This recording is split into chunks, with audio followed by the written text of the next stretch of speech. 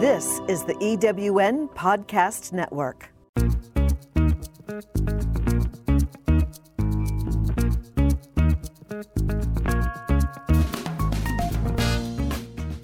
Welcome to Late Boomers, our podcast guide to creating your third act with style, power, and impact. Hi, I'm Kathy Worthington. And I'm Mary Elkins. Join us as we bring you conversations with successful entrepreneurs, entertainers, and people with vision who are making a difference in the world. Everyone has a story, and we'll take you along for the ride on each interview, recounting the journey our guests have taken to get where they are, inspiring you to create your own path to success. Let's get started.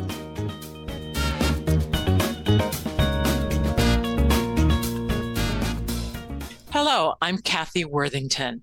Welcome to Late Boomers. Today we are thrilled to have as our guest Emmy-nominated and ASCAP award-winning TV and film composer Michael Skloff, who is best known for composing the theme song, I'll Be There For You, from the iconic TV series Friends. The song has been streamed more than 20 million times in the UK alone and is equally popular worldwide. And I'm Mary Elkins. Michael also wrote the theme song for the TV series Dream On. And most recently, he and his son, Sam, K.S., were co-composers for the popular Netflix series Grace and Frankie. Michael has also composed music for the stage, worship, concert halls, and musical theater, and he created the vocal arrangements for Randy Newman's songs in the Disney film James and the Giant Peach, and so much more. Welcome, Michael. Thank you. Great to be here. Great to have you. We would love to hear about your background and how you found yourself to be on your musical career path. Like, did you have mentors or people who influenced you while you were growing up and musicians you admired? Well, starting from earliest childhood, my grandmother was a self-taught pianist, songwriter, and singer, and she had a big influence on me. In fact, we weren't able to afford a piano growing up, and so the only chance I had to play the piano was when we visited her, and she would play for all of us, and then she would hold me on her lap and play the piano, and she was my first and maybe most important mentor. Wow. Then, in the school years, I had wonderful music teachers in public school who had a big influence on me, and I just always had an affinity to music. I always loved playing the piano and making music and singing, and that took me up through going to college and getting a bachelor's degree in fine arts in music composition, and then a couple of decades later, getting a master's degree from Cal Arts in as a performer composer. Oh, so I had wonderful teachers and mentors along the way, too numerous to mention. And at one point, did the career part of it kick in? Pretty early on, when I was a teenager, I was able to parlay my sight reading abilities of the piano to be an accompanist for auditions and musical theater rehearsals, and I was always involved in musical theater since I was a young kid. But then I started to be a music director and pianist for musicals when I was a teenager, and started to be able to make money at that. Wow. And in between my years in college, I was conducting musicals in a summer music theater festival in Philadelphia, my hometown. That's great. So yeah. And then from there, after college, I was hired by Opryland. Really? In Nashville to lead a country western band. And that was great fun. And it developed my appreciation for country music in a big way. Excellent. You're very eclectic in your taste. And I am. And then I moved to New York and I worked in musical theater. Well, let's talk about that, because I know you're a big fan of musical theater. And I know you've also, as you mentioned, written music for a number of plays and musicals, some of which made it to off-Broadway and regional theater. Yes. What is it about musical theater that you love? Oh, wow. That's an interesting question. I love the way music can can move you emotionally and teach you something about the story and the characters in a piece of theater. And obviously, composers for centuries knew this. There were likely songs in Shakespeare's plays. There were likely songs in the Greek tragedies, even way back then, if we could have recorded that. And then, of course, the classical opera composers going back to the 15th century and onward from there. There was always music in theater, and I think song was always just an important part of being a human being. Oh, so true. So I just love musical theater, and and there's all kinds of musical theater. There's something for everyone out there. Well, talk about your own experiences. I know that you met your former wife, Marta Kaufman, in musical theater, didn't you? Yeah. Yes. As a matter of fact, when we first met, we became collaborators along with David Crane, her longtime partner, and the two of them went on to create Friends. But in New York, the three of us were writing musicals, and we were writing material for music reviews in New York City. In off-Broadway, there was an off-Broadway musical called A My Name Is Alice that had a long run at the Village Gate. And we submitted several songs for that, and I ended up being the music director for that. There was also an off-Broadway show called Personals that Marta and David had actually originated while they attended Brandeis, and then they brought me in to write some additional material with that, and there were other composers on that, some of whom were from Brandeis, but then also Stephen Schwartz and Alan Menken, who are both very well known in musical theater. Oh, yes. So we were all working together on that musical, and that was a great privilege. Were there any breakout songs from that became famous? It's funny. No, I think that culture shifted sometime perhaps in the 60s or 70s when pop songs just stopped coming from musicals. I think maybe more recently a show like Hamilton perhaps came close. But even with that, I'm not sure if any of those songs achieved the same sort of notoriety as nowadays they're breaking out from the Disney films. Films. That's right. Because Lin-Manuel had success, went right to number one from Encanto. Exactly. So that's interesting. Yeah. So yes, the animated musicals sort of became more of a source for those kinds of things, and not so much the Broadway stage. But I would love to be proven wrong. I'm certainly not an expert on this, and maybe I've missed something that had become a big hit. Yeah, that's so exciting. You got to work with all those people so early on in their careers. Awesome. Very formative for me, and just such a privilege to work around such talented people and to collaborate with such talented people. I was just incredibly lucky to have crossed paths with Marta Kaufman and David Crane, and then Marta and I, of course, were married and have three wonderful children, and we have a grandson together now, and another one on the way. And it's great. It was really just a wonderful stroke of luck and wonderful fate to have been associated with her. And now I have a question for you that really sounds like the setup for a joke. How did you find your way to Hollywood? It's funny. So a life in musical theater, I don't think you can really make a living necessarily in musical theater. You can just make a killing. And we hadn't quite made our killing. And so we were struggling from show to show. We did okay. We were able to pay the rent as long as we had a show on the boards. But in between, I was playing for people's cabaret acts. I was playing in piano bars. I was just trying to keep us afloat. And so then during this period, and our daughter was already born in New York, Marta and David were getting some attention from producers and creative types in Hollywood. And so we were flying back and forth from coast to coast almost once a month for about a year there, until finally an offer came in that was too good to turn down. Norman Lear had offered them to work for him to develop new material for TV shows for him, for his production company. And he was offering to fly us out, pay all of our expenses, to move, and we just couldn't say no. It was too good to be true.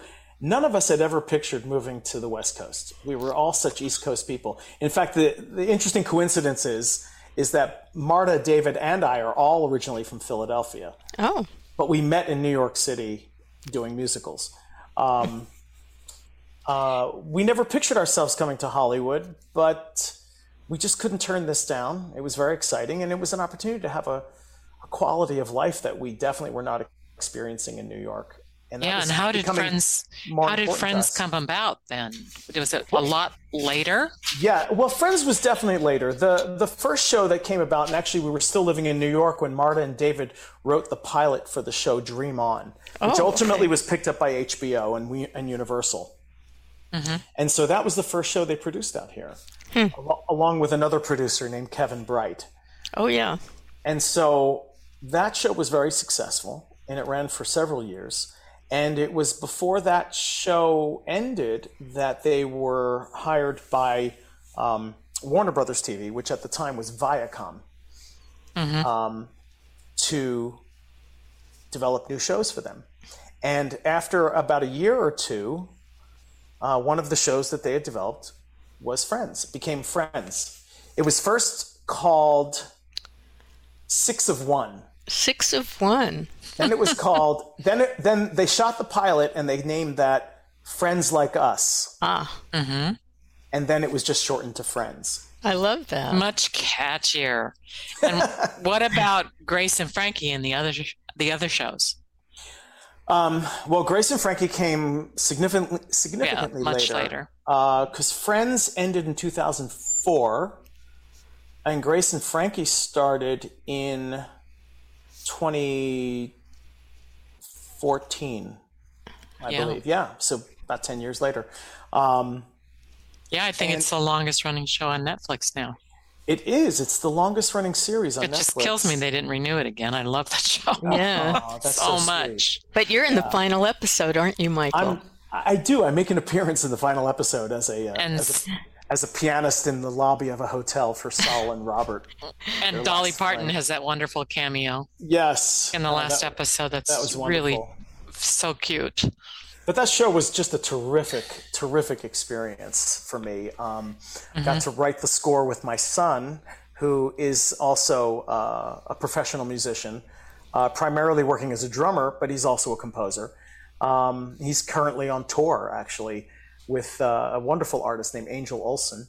And how old is he? He and I scored it.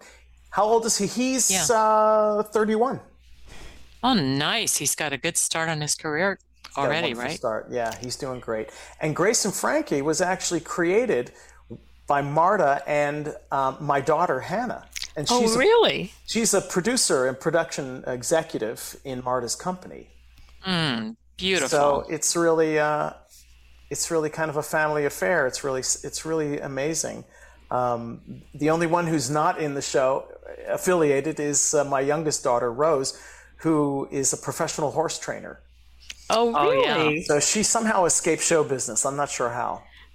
But I know Marta has horses. Marta loves horses. Marta loves horses, and that passion definitely rubbed off on Rose. And she is incredibly passionate about horses, and she works full-time at the LA Equestrian Center. Oh, nice. Yeah. Very nice. I've always had horses, and I was fortunate enough to be called in for a producers meeting. I'm an actor for Grace and Frankie for one of the seasons. And when I was meeting with Marta, we talked horses, and the other people in the room were like, what are they talking about? Oh, that's wonderful. Oh, but it was really lovely. You really tapped into something special there. I lost the role to Mindy Sterling, but that's okay. Oh, Mindy's great too. Well, hopefully you'll run into Marta on horseback sometime. I know. My horse is a long way from there, though. He's in a different place. Oh, okay. But yeah. Well, let's talk about the story behind your composing the music for Friends and the theme song "I'll Be There for You." Oh, okay. Talk about how that came about. I know it's been covered by several other musicians as well, including Meghan Trainor and others. Yeah. Yeah, no, that show has, I mean, that song has, and the show for that matter, has been an incredible blessing.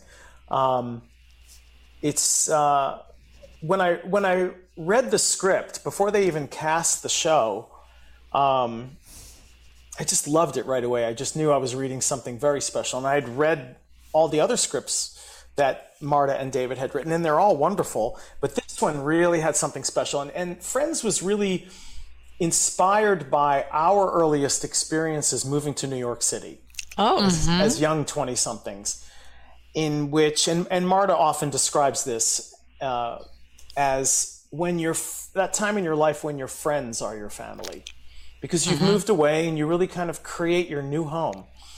And that's very much what that show is about. And so I read the script and I was just, this is so great. It's so funny. And there's something so warm about it too. And I immediately came up with the phrase, "I'll be there for you," because that's just what it means to be a friend. You know, that kind of what it boils down to. And I'll never forget, I didn't know what the feel of the show, of the song should be, but I knew it needed to really be fun. It needed to make people really feel good. And I happened to need to get into the car and go pick up my son at the time, who was in preschool. And the radio, I turned on the radio, and the Beatles song "Paperback Writer" came on. And I immediately went, oh my God, that's it. That's the feeling. That's what that's what I'm going to try to capture. And so from that point on, I was in pursuit of that kind of Beatles / the Monkees kind of fun, bright and sunny Saturday morning cartoon kind of feeling, you know, like just feel good. And somehow I was led to writing that music. That song. It just came to you? It just came to me, although it was a process. I mean, there were several versions of the song. There was originally kind of like a trippy psychedelic kind of feeling version that still had the phrase "I'll be there for you." And then the producers, they continued to work with Kevin Bright, the one that they met on Dream On. He was the third producer on Friends, and he was very instrumental in sort of guiding the direction that the song was going to go. And he kept having me try different versions. I did a version that felt like a little more like David Bowie, what David Bowie might do. Another version that sounded a little more like what Stevie Wonder might do. And part of that, I was at an advantage coming from musical theater, that I could sort of shapeshift a little bit and try to and write in different styles. And so, but then we really ended up with this kind of more Beatle-y kind of feeling for the you weren't in bad company. Right. That's a great idea. Great inspiration. There is a funny story about the hand claps in the song, if you're interested in knowing about that. So I submitted the demo of the song, the final demo, which was just, I had hired a buddy of mine to play guitar and help me produce this recording. And he played guitar and bass, and I played organ, and we had synthetic drums. We didn't use a real drummer on the demo. And in this one spot, there was a drum fill that just was like do do do do do do do like that. And unbeknownst to me, the producers of the show were cutting the main title visual sequence to my demo. So then we go to the point where we've hired the Rembrandts to record the song. We're in the studio. We make the song with the Rembrandts. It sounds incredible. There couldn't have been a better group to perform this song. They just had the perfect sound to it for this. And we hand the song in, and Kevin goes, where's that drum fill? I said, well, we had a real live drummer, so he didn't play it exactly like the electronic drums. And he said, well, I need that fill because I've cut the visuals to that fill, and now it doesn't exist, and now those visuals won't look correct. So we go back to the studio the next day. The band is gone. There's no musicians around. It's just me and the engineer, Carrie Butler, and some production assistants and another producer on the show. And Carrie says, why don't we try hand claps? I mean, we have to put something in there that punctuates those 4 hits. So it was just me and this producer and another production assistant, and we just stood around a microphone and did the 4 claps. Then you did it yourself. We did it ourselves. And well, then, that's very Beatlesque. It is. Beatles did that a lot. So then cut to a couple weeks later. The show has been on the air now for a couple weeks, and we're always filming in front of a live audience. And it's a typical Friday night when we're filming. And there's like 500 people in the audience or something like that. And they're introducing the cast, and the cast comes out, and they introduce their names, and the crowd goes wild. And as they're introducing the cast, in the background, they're playing the Friends theme song that we just delivered. And at the point where the hand claps come in, suddenly the entire audience does the 4 hand claps. Whoa. And I stand there in disbelief, and I was like, oh my God. Yeah. That's when I realized we had lightning in a bottle. Mm-hmm. Yeah. Did you even know it would be such an incredible hit? There's just no way of knowing. There's just no way of knowing. All you do is you create something and you please yourself and you please the producers that you're trying to deliver a good product to, and you just hope that it's good because you believe it's good, but you have no control. You have no idea how the audience is going to take it. And to have that experience of like, oh my God, they're really listening to this song and they're enjoying it. And now, now it's an audience participation song. Mm-hmm. You know? What could be better than that when you've got a live audience? It was incredible. I would love to hear a little bit about the business of composing for television and films. How difficult is it for people to get to work in the business? What would your advice be to young musicians who want to get into it? You know, it's tough. I mean, you definitely have to be tenacious. You have to really want it badly, because you have to be able to take a lot of rejection and not be dissuaded by that. So that's just sort of at the core. Like the idea of quitting is just not even in the equation at all. It can't possibly be. And then in terms of getting the work, you have to have some ability. You have to have some creative juice, something, you know, and you have to be able to work with people and take feedback so you can more readily deliver what they're looking for. And that's not necessarily easy for all people. And what it also comes down to is relationships. Yeah. And I can only speak from my own experience, but I was really lucky to have had that early relationship with Marta and David. And at the time, Marta, of course, was my wife. And every time they created something for television or theater, they came to me to write the music. And that was the case here. So I was really kind of built in. Now, fortunately for the other people that worked on the show, they were okay with it, and the end result worked out okay because people seemed pleased with the music that I was able to provide. And you were able to have a shorthand with her to know what she wanted in the music. I think that's true. And also there was a level of comfort because we know each other so well and knew each other so well then, and David and Marta and I had worked so closely together for so long by that point. Yeah, it's those networks you form when you're young that are so vital. They're so vital. So a lot of people coming out of maybe music school or something may have those networks that maybe they need to use. But it's so strong that you had that network.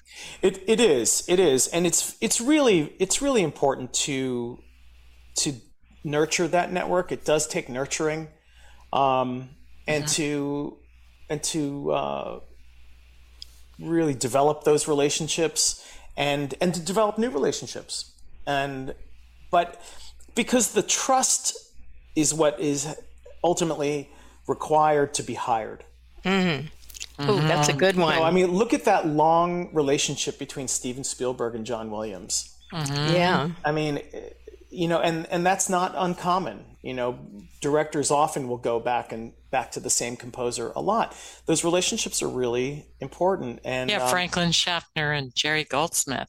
Sure. Every picture was Jerry Goldsmith that he did. Incredible. Yeah. And Jerry Goldsmith, and John Williams obviously have worked with other directors as well and can do an amazing thing with almost anyone's project, I'm sure. Yeah. But there's always chemistry involved as well. I mean, sometimes the chemistry is not right, and some of the most amazing film score composers will also get fired from a film because they thought they would be the right fit, and it turned out they were not. So that happens as well, and that's just part of the business. Yeah. But again, you just have to love what you're doing and work hard at it, and really take those relationships seriously and nurture them. Yeah, and that really applies to any business as well. I have a different type of question for you. Yeah. It's completely on a different path, but you wrote a musical version to the Hebrew prayer, Kedusha, that is now sung in synagogues across the country. Did its popularity surprise you? Yes. It was almost a different version of my experience with the Friends theme song. But this was in a much more limited way in some sense, because it's limited to synagogues around the country in North America, because I think it's also there's some synagogues in Canada that might also be doing it. But it was incredible. My dear old friend Donnie Mossing, not that he's old, but he's an old friend. I dedicated it to him, and he recorded it and posted a video of his recording on YouTube. And he's very well renowned as a composer, songwriter, and performer, and as a spiritual leader. And so cantors from all over the country would see this video of him, and suddenly I'm getting communications like, where can I find the music to this? And it just sort of caught fire that way, and now it's sung all over the place, which is just incredible, and just an incredible feeling. Would you play and sing a couple of bars of it for our listeners? Sure. I'll sing a little piece from the middle of this piece. Kadosh, Kadosh, Kadosh, Adonai Tzivaot, Melech Chol Haaretz, Kivodo. Oh, beautiful. Oh, bravo. I love that. Thanks. It just has a haunting, wonderful sound. And I wanted to ask you, you've been the musical director also for a number of shows and for performers. Yeah. So can you tell our listeners a little bit about that? What was that like? Well, it's funny. I started doing that when I first came to New York at 22 years old. I started working to a large part, thankfully, to an important mentor of mine named Danny Holgate, who was very well known on Broadway as the arranger and orchestrator for a number of shows, including Bubbling Brown Sugar, a show called Yubi. There was a revival, an all-African-American revival of Guys and Dolls, among many other shows. And he took me under his wing and introduced me to cabaret singers.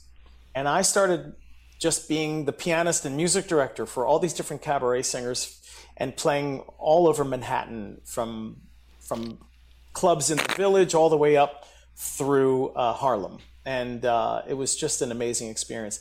And then from there, I met, just through networking, I suppose, met several singers that went on to have notoriety on their own. I was for a while a music director for Jennifer Lewis, who just got her star on the Hollywood Walk of Fame. She's maybe most widely known as in the role of the grandmother on the series Blackish. Oh. Yeah, she's extremely Very funny. cool. She's an amazing performer and very funny and a great singer. And I toured with her quite a bit, and we did a show. You must have good road trip stories Yeah. with all your people. Yes, yeah, that was really fun. And we had a show, and we developed it out here, and then brought it to the Public Theater in New York, which was really exciting. And then somebody else that I had a long-standing relationship with, I still do, he's still a friend, is Jason Alexander, who was on Seinfeld. And I served as music director for him, performed with him for a while. We toured around. We performed with the Boston Pops. Wow. We performed on The Tonight Show with Jay Leno. We performed on the Jerry Lewis Telethon. And I would be his music director, pianist for that. So these were wonderful experiences for me. Yeah, absolutely. Well, getting back to Friends and I'll Be There for You, I understand that you've created a completely different version to the song. Yes. And I'd like to know what inspired you to do that. Well, so as you all know, the world really changed in a significant way in March of 2020 when we were all subject to a lockdown and because of COVID. Because of COVID and dealing with a world that was really frightening and not knowing, how much of an existential threat this really was. And we've all known people who were sick. Many of us were sick ourselves. I personally have had COVID. And some people didn't come out of it so well as I did. And during the time, soon after that lockdown, I was really struck by the first responders, or those, I forget how you would say it, but the people who had to continue to show up to work, the hospital workers, food service professionals, all these people who just needed, aside from needing to make a living, they actually put themselves in harm's way to help other people and to really be there for people. And suddenly the term "I'll be there for you" took on a brand new meaning to me. It deepened so much in terms of how we really do all need each other, even especially when times are hard. But we have to remember, I'm trying to remember, that we need each other even when we think things are not so dire. So I think it just, it really changed things for me. Yeah. Would you be so kind as to play from it? I'd be happy to. Thank you. And sing. Thank you.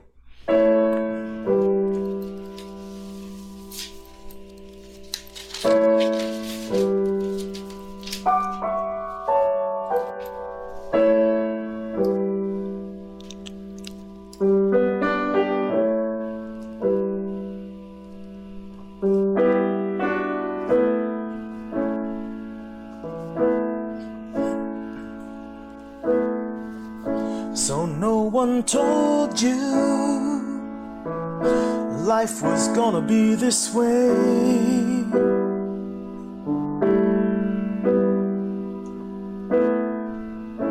Your job's a joke, you're broke, your love life's DOA.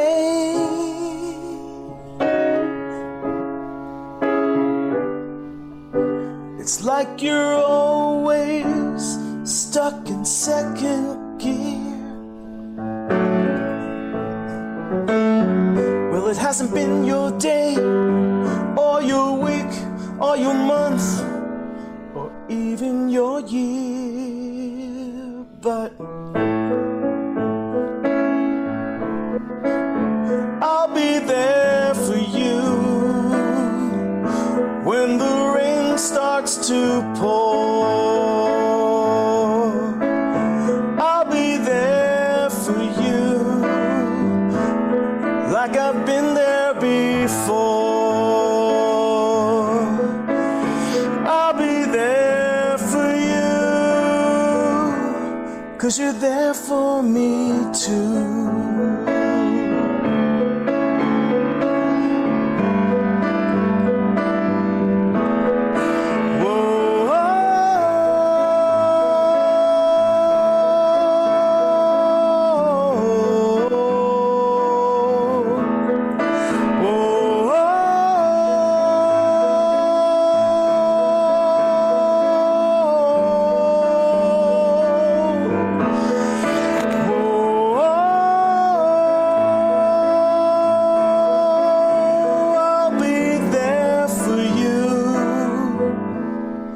'cause you're there for me too.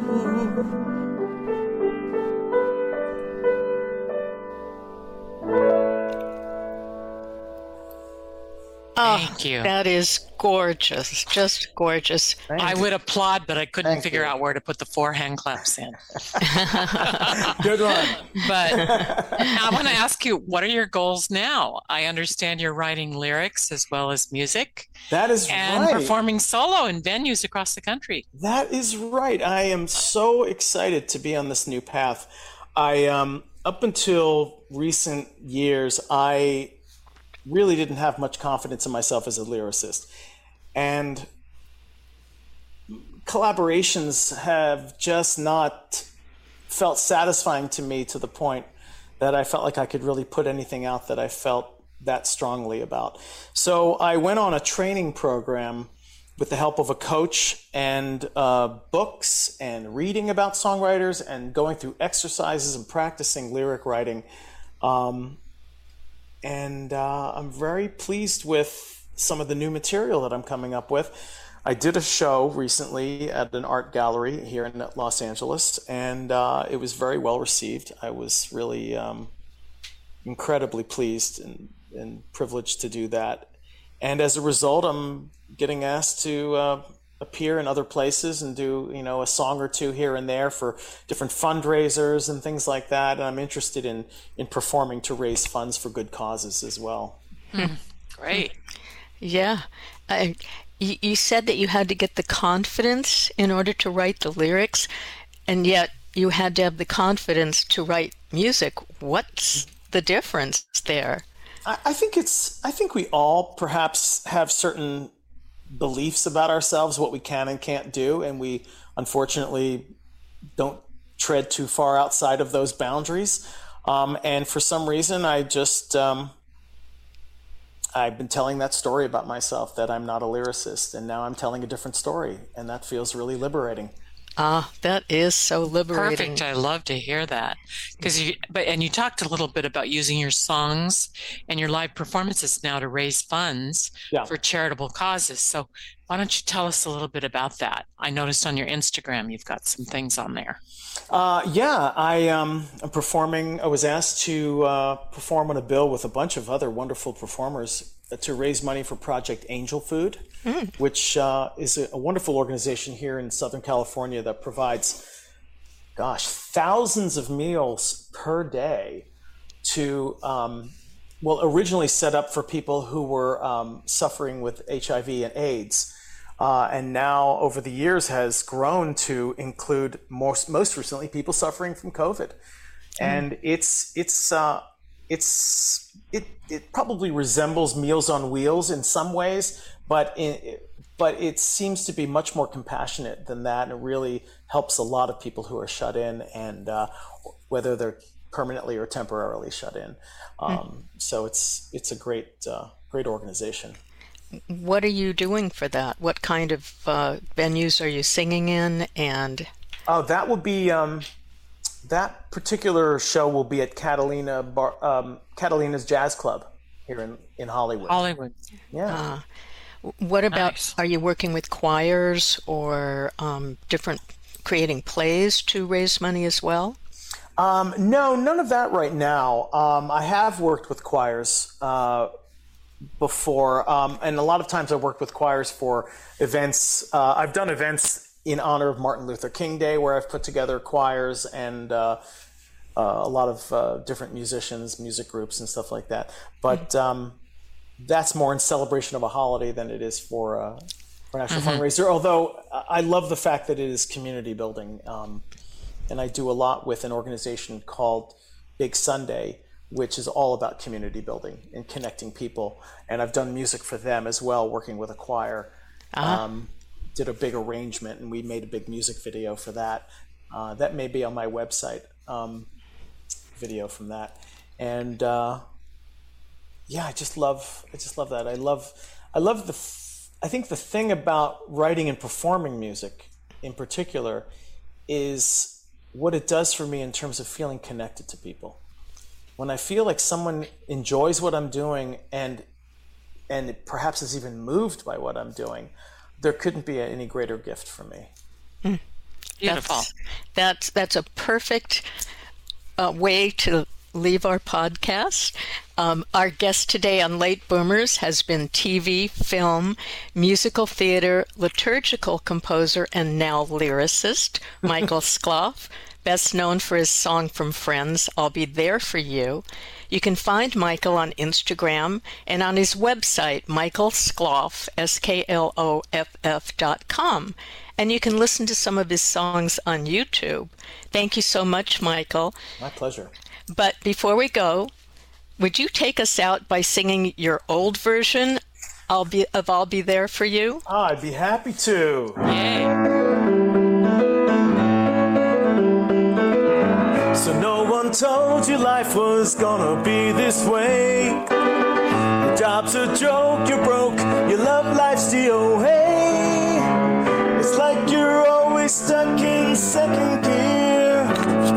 Well, it hasn't been your day, your week, your month, or even your year. But I'll be there for you when the rain starts to pour. I'll be there for you like I've been there before. I'll be there for you 'cause you're there for me too.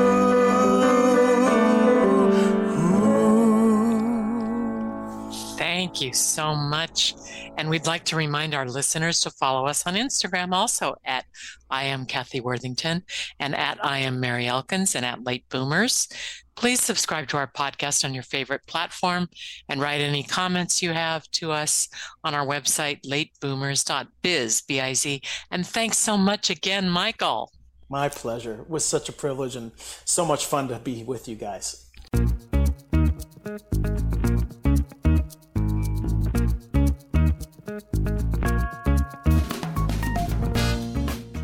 Thank you for joining us on Late Boomers, the podcast that is your guide to creating a third act with style, power, and impact. Please visit our website and get in touch with us at lateboomers.biz. If you would like to listen to or download other episodes of Late Boomers, go to ewnpodcastnetwork.com. This podcast is also available on Spotify, Apple Podcast, and most other major podcast sites. We hope you make use of the wisdom you've gained here and that you enjoy a successful third act with your own style, power, and impact.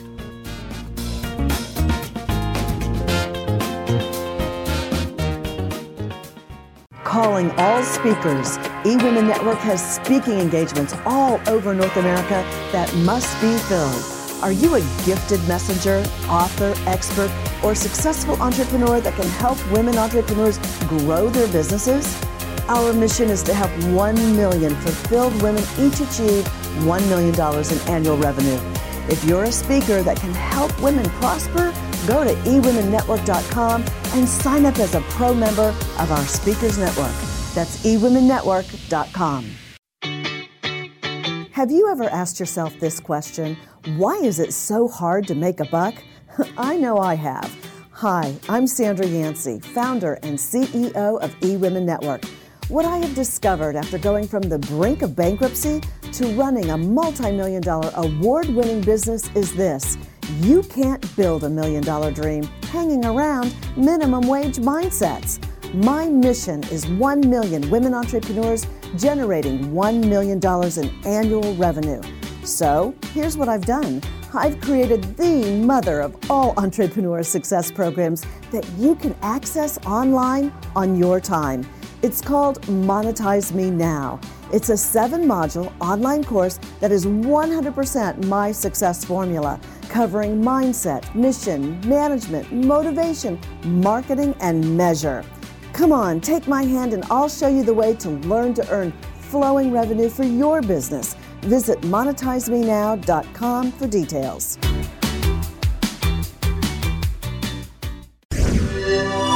Thanks for listening. This is the EWN Podcast Network.